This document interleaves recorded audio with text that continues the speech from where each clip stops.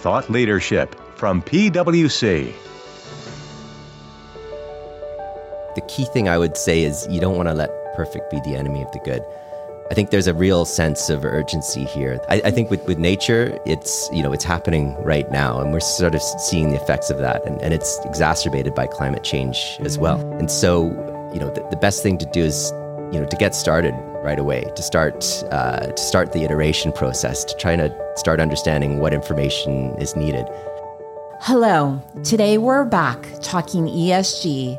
This time covering the launch of the Task Force on Nature-Related Financial Disclosures, or TNFD framework. This is PwC's Accounting Podcast. I'm Heather Horn, and thanks so much for joining us today. According to a report jointly issued by the World Economic Forum and PwC, up to 58 trillion, or approximately 55% of global GDP, is highly or moderately dependent on nature. One organization, TNFD, is coalescing the business community around the need for increased transparency and understanding of how businesses have this dependency. Following a similar framework as the TCFD, or Task Force on Climate-Related Financial Disclosures, the TNFD is focused on providing organizations with the tools to act on evolving nature-related issues. The TNFD recently launched its final framework on September 18th, 2023, at the start of New York Climate Week. To unpack what's in the framework and talk about the status of how companies are managing and disclosing nature-related dependencies, we asked Dan O'Brien, who leads PwC's Sustainable Business Advisory Solutions practice in Western Canada, to join the podcast. Dan's also a member of the TNFD, so can give us unique perspective.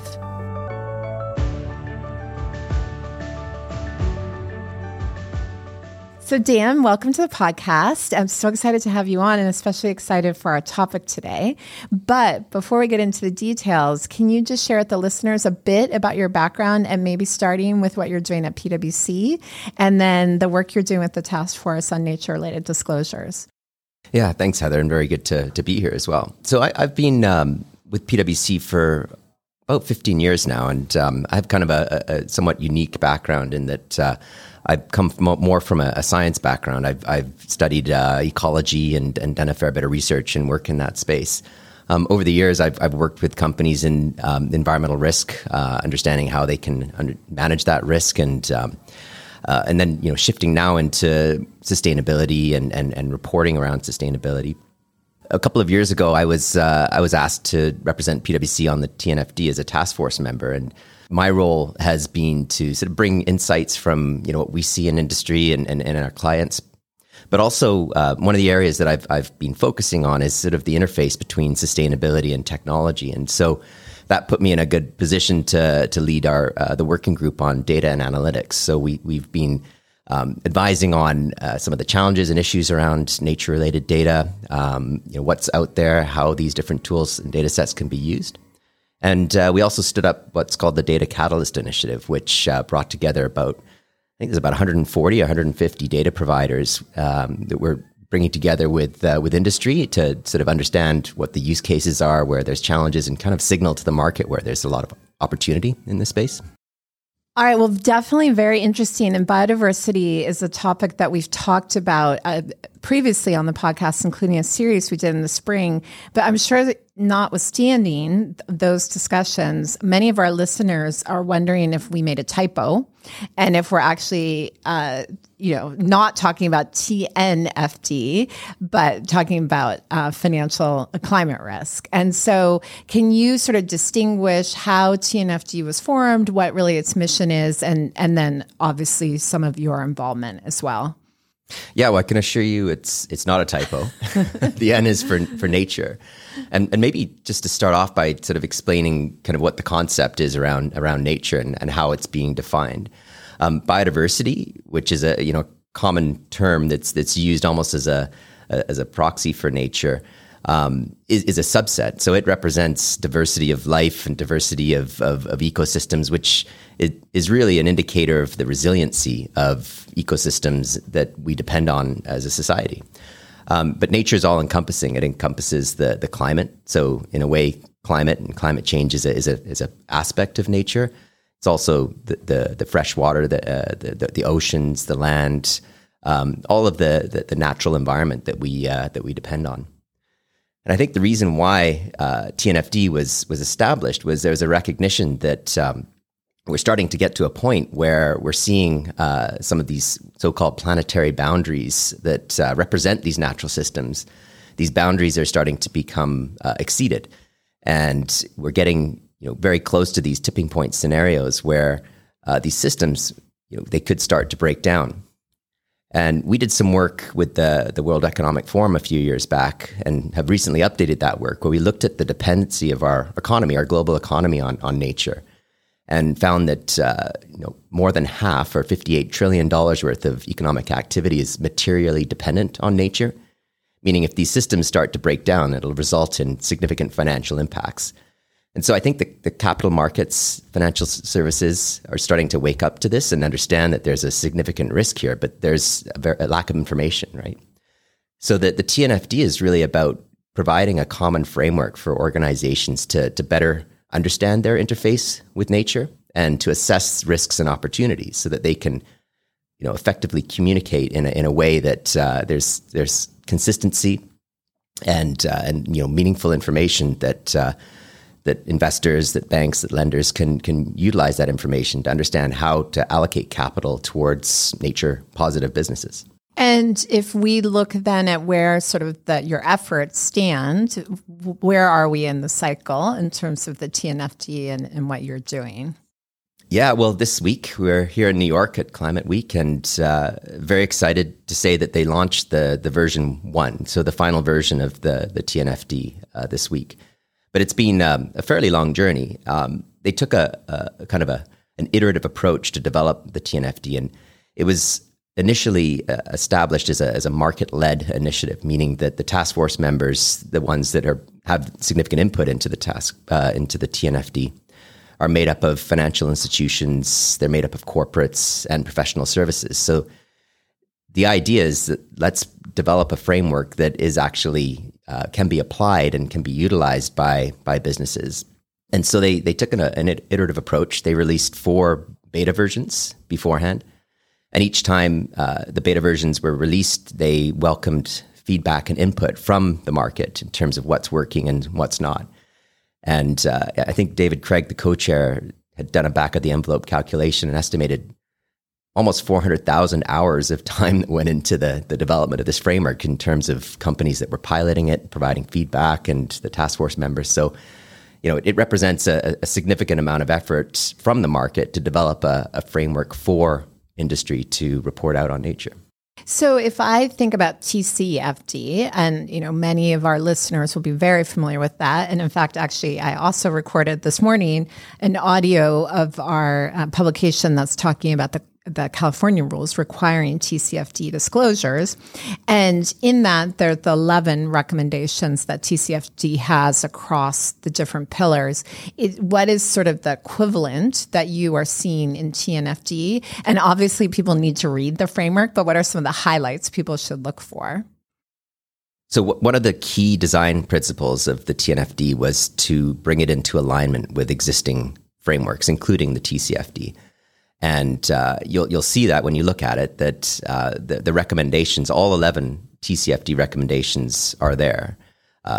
Change the word climate for nature, and you'll see it's there. Yeah. There's also an additional 3 disclosure requirements, which one is around engagement with stakeholders, ensuring that you're taking into consideration Indigenous people, local communities, and affected stakeholders when you're looking at nature issues and assessing risk. There's also a disclosure requirements around location specificity. So nature is very, context specific, very location specific, and so that's another aspect that's additional.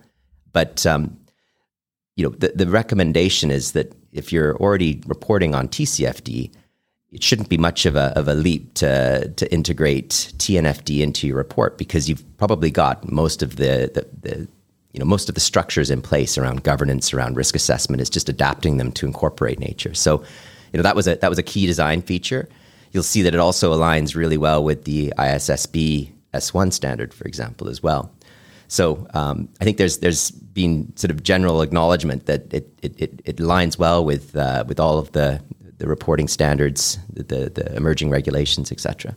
So interoperability has been like a buzzword, obviously in the sustainability world, but something we spend a lot of time on here on the podcast. And so what you're saying there is this is designed to integrate and to be interoperable with the other standards that are out there. Is that a fair statement? Exactly, yes.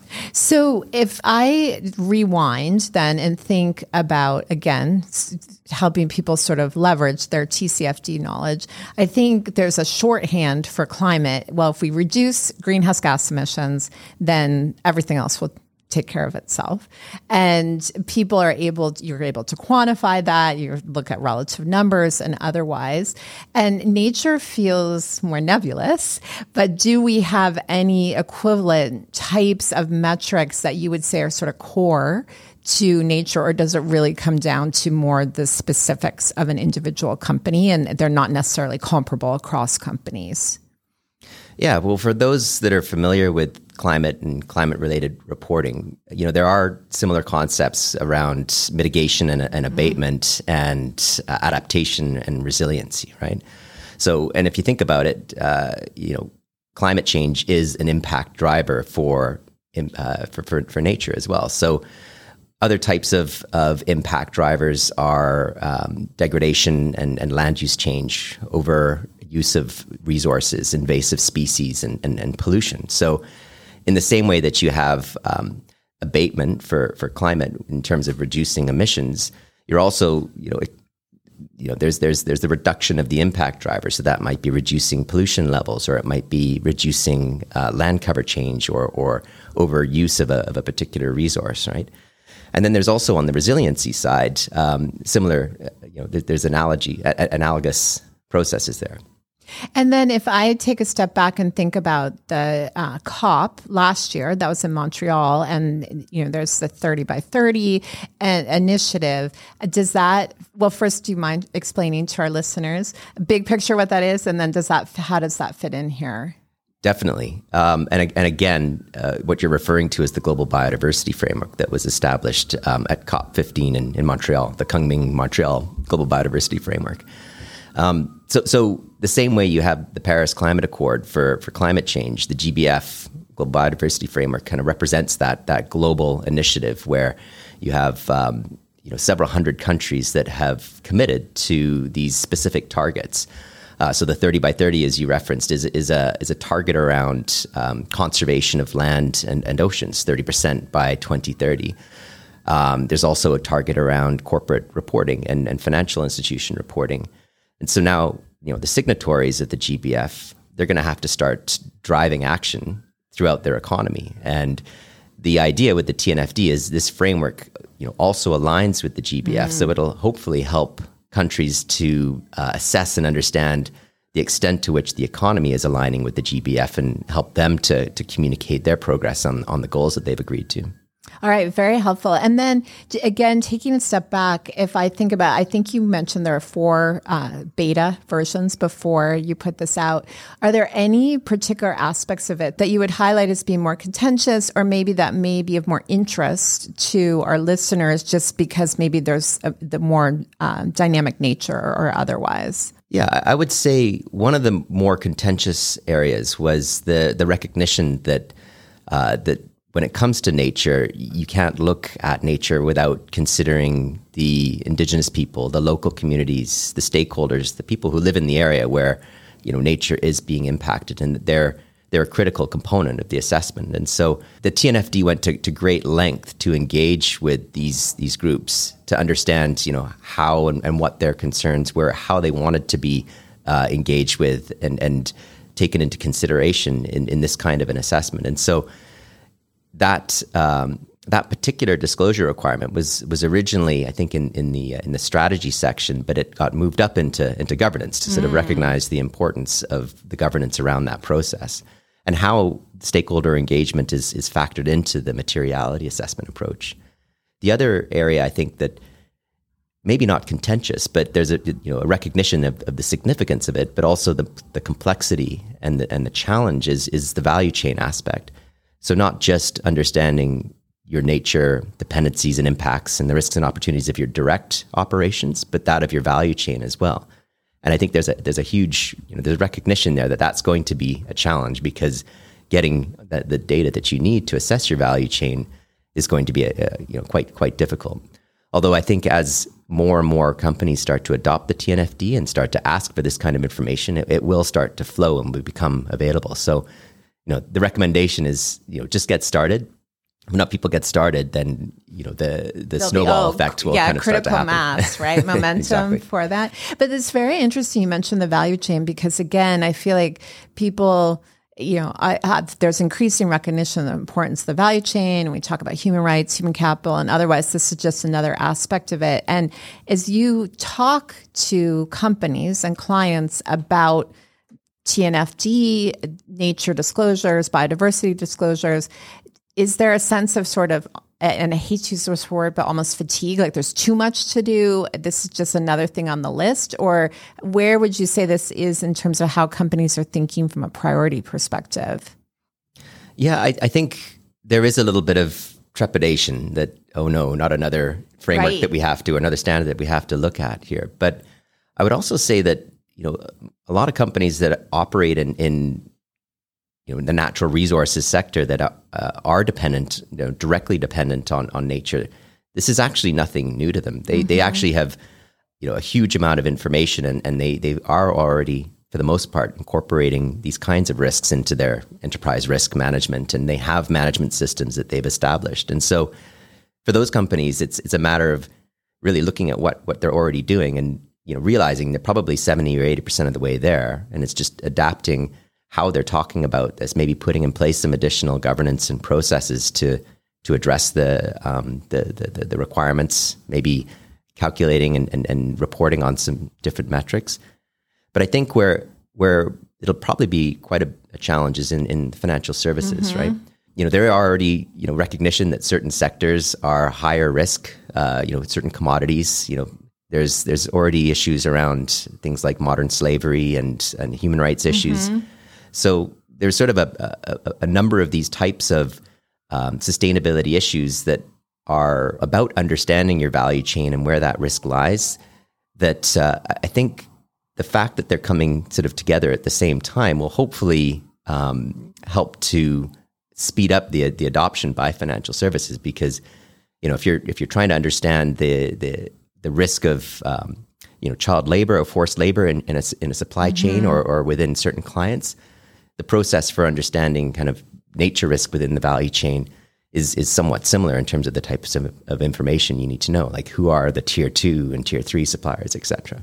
So if you think about that nature risk assessment, I think, you mentioned nature intensive companies. So for me, I would think about, beverage companies use a lot of water, agricultural companies use a lot of land. I mean, there's those companies, or maybe if I'm a garment company and so I'm relying on cotton or otherwise. But what if I'm maybe more of a services company, an office, I'll call it an office company. How are those companies thinking about this? Are you getting sort of a reaction of like, well, this is not an issue for me, or is this something that's impacting all companies? Well, that stat that I quoted at the beginning, where we looked at the percentage of the economy that was material. Yes. Well, it's actually 50% that's materially dependent, but 100% of the economy is dependent on nature, right?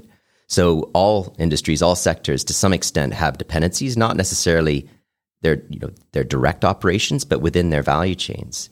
And so going through the process and kind of understanding what is material, I think will be, that there'll have to be some initiative to do that, to either say, yes, this is an issue for us, or it's not. And I think that consumer products companies, services companies will start to realize that even though there may not be direct impacts to them, there could be indirect impacts, right? I mean, a good example would be, the tourism industry. And if you think about hotel chains, right? What happens if the coral reefs that that all of their customers fly down to scuba dive and snorkel on start to die out, and all of a sudden, the asset there, the natural asset that they depend upon, is no longer functioning, right? Yeah, it's a great example. Yeah. So if you think then just broadly about the nature risk assessment, any sort of starting point you would give, or what recommendations do you have as you're talking to companies, even how to approach this? You mentioned the value chain, but I mean, this is a very complex topic because it's very multidimensional. Yeah, I think that the first thing to do is have a look at the LEAP assessment approach, and probably take stock of what you're already doing as an organization. Figuring out where do you have the information that's required, or do we need to find that information?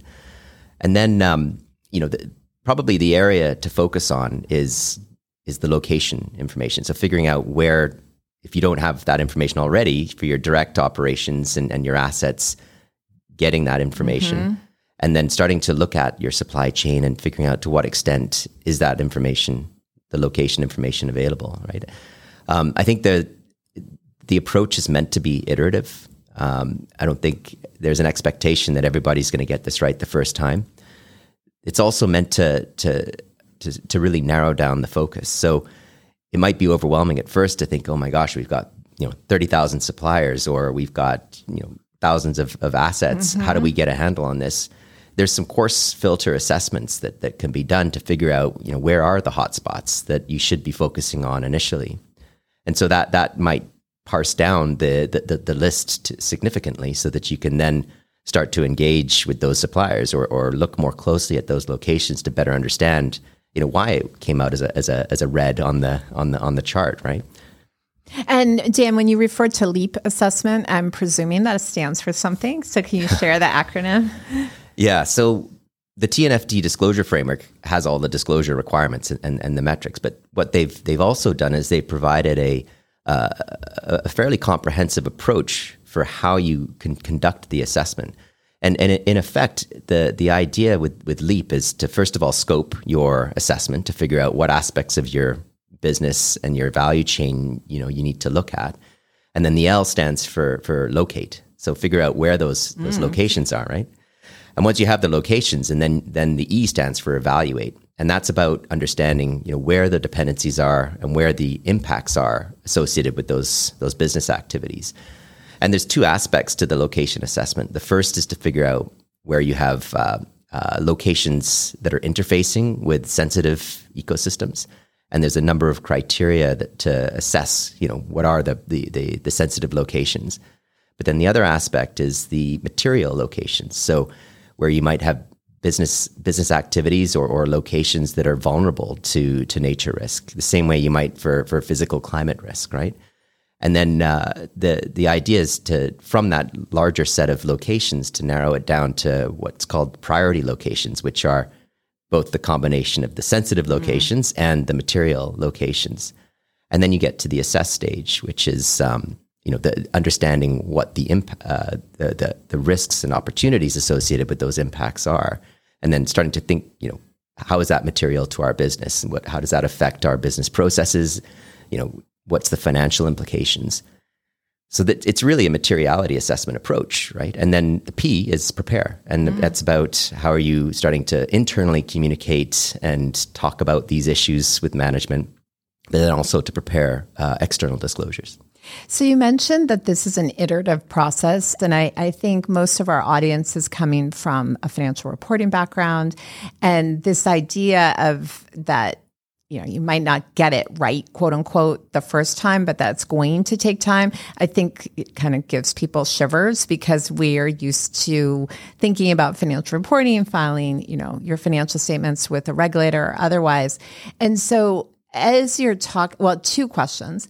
One is, as you're talking to companies about the iteration that's necessary, how do they react to the fact, well, maybe the first year you're not going to be able to deal with all 30,000 locations? What's the feeling on that? But then secondly, to be successful in this, who's typically involved? Do you have to have people like you who have that type of expertise, or is this something the controller's department can do, or, all different iterations, I'm sure, but any thoughts on that? On the first question, it's important to recognize that the TNFD is a voluntary reporting framework, and the same way that the TCFD was when it was first introduced.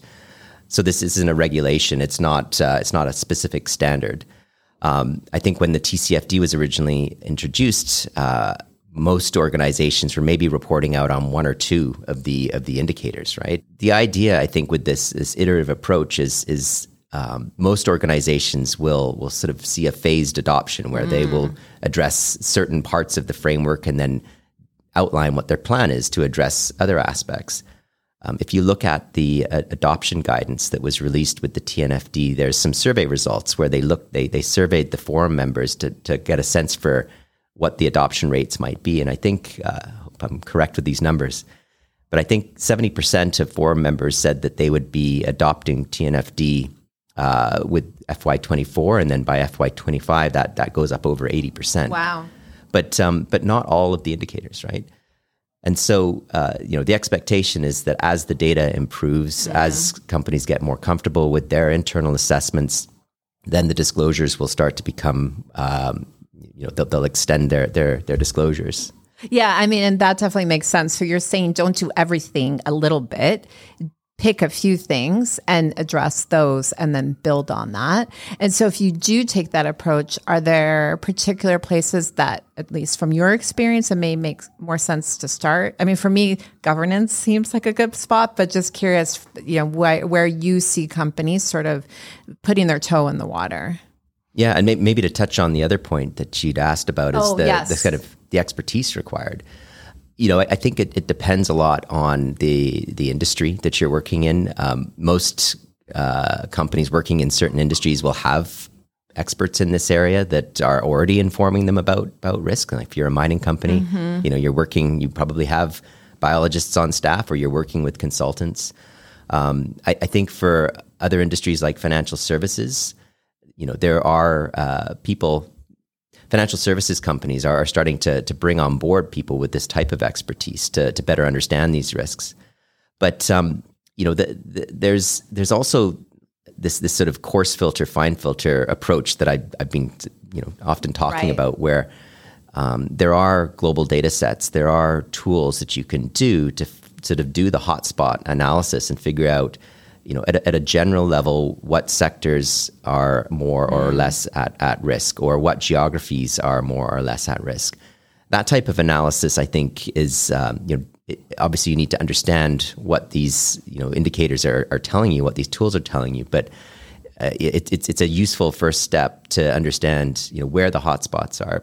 But when you start to drill down and try to understand the interaction between what's going on in these locations, and is it going to result in the collapse of an ecosystem that we're dependent on? At that level, you probably do need to bring in ecologists or people who understand the underlying relationships. All right. And then in terms of where to start, any particular recommendations that you see work best, or at least that you've seen companies use successfully? Yeah, like I said before, if they're already reporting on TCFD, it's having a look at the existing disclosures and thinking about how you can integrate nature there. So governance is a great example. Like, do you have the appropriate subject matter expertise on the board? Are there management committees that are established to address nature risk? The other area that makes a lot of sense is to look at how enterprise risk is assessed, and are these topics being considered as part of enterprise risk management? The other aspect is looking at existing processes in a business, and where are these business processes interfacing with the kind of data that are going to need to be collected. Can they be better leveraged and changed and modified to collect the kind of information that's required to better understand this risk? So it's an interesting point about data, and you actually started there. So I'm glad we're coming back to it, because would you think of this then as more qualitative or quantitative? And when you think about gathering qualitative data and measuring that, it's in some ways that actually seems harder than quantitative. So how do you think about those issues, particularly with your data sort of hat on? Yeah, it's a really good question. I think one of the first things you hear from people about, when they're faced with looking at nature and nature risk is, that it's just, we don't have access to the data, right? But I don't think it's the challenge is that there is data. There is lots and lots of data out there. It's just, is the data relevant and is it the right data for the context, right? So, the data is going to be required to understand where you have significant impacts and whether those will translate through into risks. So the data are useful for kind of raising the flag and saying this is an issue. The qualitative disclosures are the company's response. So what are you doing about it? What's your strategy? Do you have a plan to transition or to increase engagement with suppliers or change procurement policies or other aspects? And so, I would say the data is the ability to sort of identify where you have significant risks or opportunities, and the qualitative is the response. So what are you doing as an organization around that? And this will be a bit of a challenge for for asset managers, for those that are trying to interpret this information, because they're going to have to read a lot of information. Right. They're going to have to crack open those reports and see, what are these companies saying about what they're doing. And from your perspective, as you look at companies that are further ahead on this, are there any sort of best practices or even pitfalls that you could share that then someone who's maybe in an earlier stage should be thinking about as they're approaching these standards?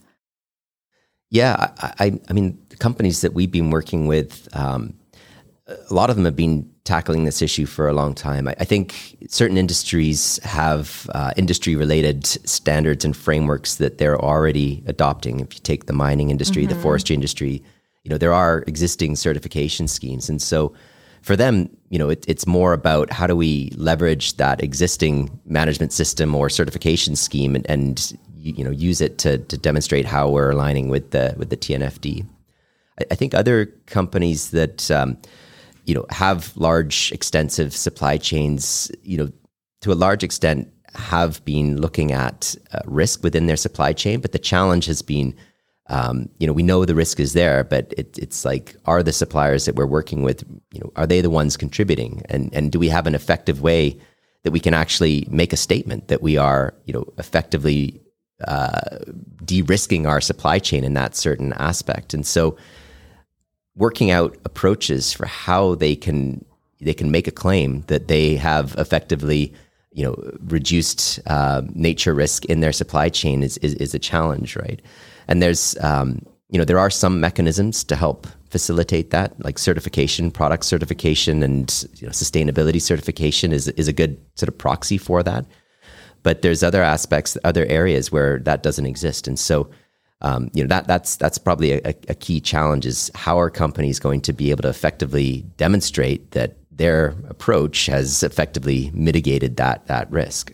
Well, and I think that goes back to then the point you made about you need some momentum, you need more companies doing this, because then the overall, I'll call it world database of information will grow, and that should help with this issue. Is that a fair comment? Exactly. Yeah. I mean, that's the intent of the disclosure metrics in the TNFD is to have some standard metrics, some global metrics, as they're called, that all companies will report out on if they're relevant.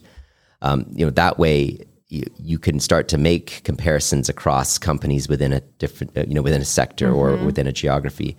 They're not going to be perfect, but they are, the starting point for starting to aggregate information and be able to look across a portfolio and understand, where in that portfolio there may be higher or lower areas of impact that should be a concern. But I think that the important thing about these disclosure metrics is, like I said before, you kind of have to crack open the report. Yeah. Like you have to look at them in context of the business. And there might be a tendency just to rely on these disclosure metrics. And that might be, leading people down the wrong path, right? You don't want to sort of create these sort of perverse outcomes as a result of relying on these types of metrics. There is a real need to understand the context. Well, and again, I think that actually to relate it to something people may already be thinking about, it's kind of the point of you can't just look at a company's GHG emissions, because if all of their properties are located in a location that is severe fire risk or other natural condition type of risk, you're completely missing some of the impact of climate. You're only looking at maybe what their impact is, but not the actual risks impacting the company. And it sounds like you're saying it's the same type of thing. Don't just focus on these numbers, but look at the bigger picture. Exactly. And it actually touches on another aspect, which is, aligning with the IFRS S1 standard, which is this kind of concept of aggregation. This is the expectation is that you'll have location-based disclosures, right? But, how are you aggregating those locations? Are you aggregating like for like, or are you aggregating, sites that are in water-stressed areas with those that aren't in water-stressed areas? Because, you may start to sort of dilute the information if you're inappropriately aggregating. Yeah, it's definitely an interesting point. So the TNFD, as you said, launched the standards this week. So is that it? Or what comes next for the TNFD? Is it monitoring the reports, or what do you see as the next key step in the mission? Yeah, so from what I understand, they're locking down the disclosure requirements, right? They don't want to change that because they don't want... People need to have a stake in the ground. Exactly. Right. But the shift now is really on enablement and market adoption. And so, there's been a lot of organizations, us included, that have been helping to develop sector guidance. And so you'll see a broad array of different sectors where there'll be very specific guidance on how you should interpret these requirements and the kinds of ways that you prepare the disclosures. So you'll see the sector guidance coming out. There'll be additional probably revision of some of the other metrics. So there's core disclosure metrics, and then there's the additional metrics. I expect that you'll probably see those updated over time. And then it's really going to be a lot about engagement and working through the industry consultation groups that have been established in different countries around the world to start trying to mobilize and get market adoption of the framework. The other area that, like I said before, I think there'll be a lot of focus on is on data. And the TNFD has commissioned a study on what a global data facility might look like, right? So is there a model where we can create a common set of standards and protocols for how nature-related data can be shared and accessed to better enable the assessments that are required? All right. So any other thoughts for our listeners? Other things we didn't touch on that are important for this discussion? Yeah, I think the key thing I would say is you don't want to let perfect be the enemy of the good. I think there's a real sense of urgency here that we don't have the same luxury of time as we might have had with climate. We've had that 6, we squandered 7 years. in many ways. You could argue that we squandered. Yeah. I think with nature, it's happening right now, and we're sort of seeing the effects of that, and it's exacerbated by climate change as well, right? And so, the best thing to do is to get started right away, to start the iteration process, to try to start understanding what information is needed, and not to be afraid to put information out there. I think that there's a general recognition that this is a difficult and challenging area. Nature is complex, and that not everybody's going to get it right the first time. So I think not being afraid to say what you're doing and to show that you are progressing on this topic, I think that will go a long way.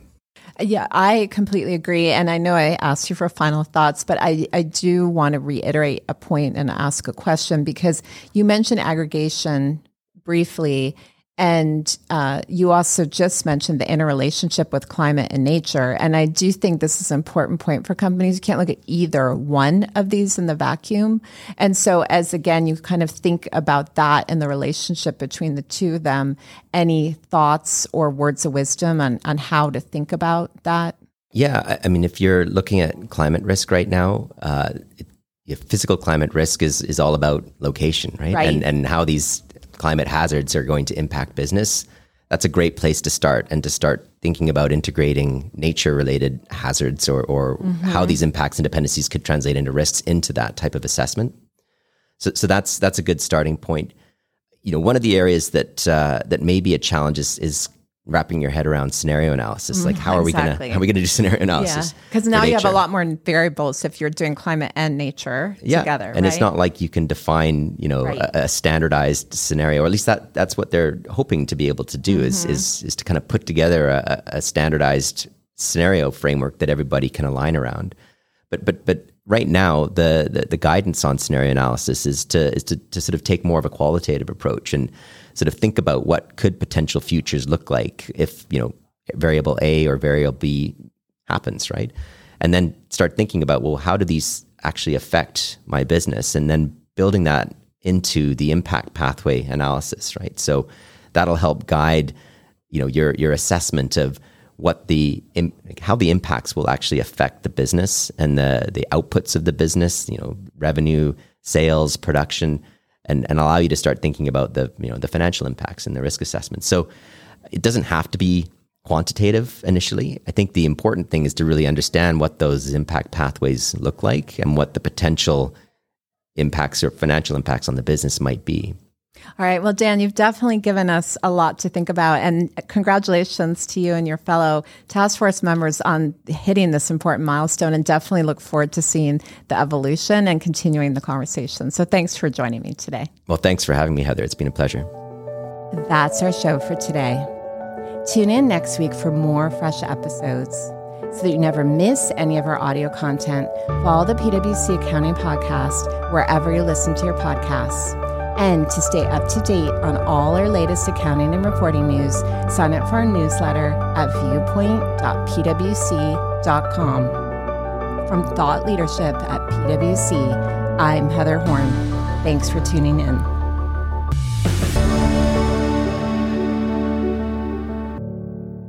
This podcast is brought to you by PwC, all rights reserved. PwC refers to the U.S. member firm or one of its subsidiaries or affiliates, and they sometimes refer to the PwC network. Each member firm is a separate legal entity. Please see www.pwc.com/structure for further details. This podcast is for general information purposes only and should not be used as a substitute for consultation with professional advisors.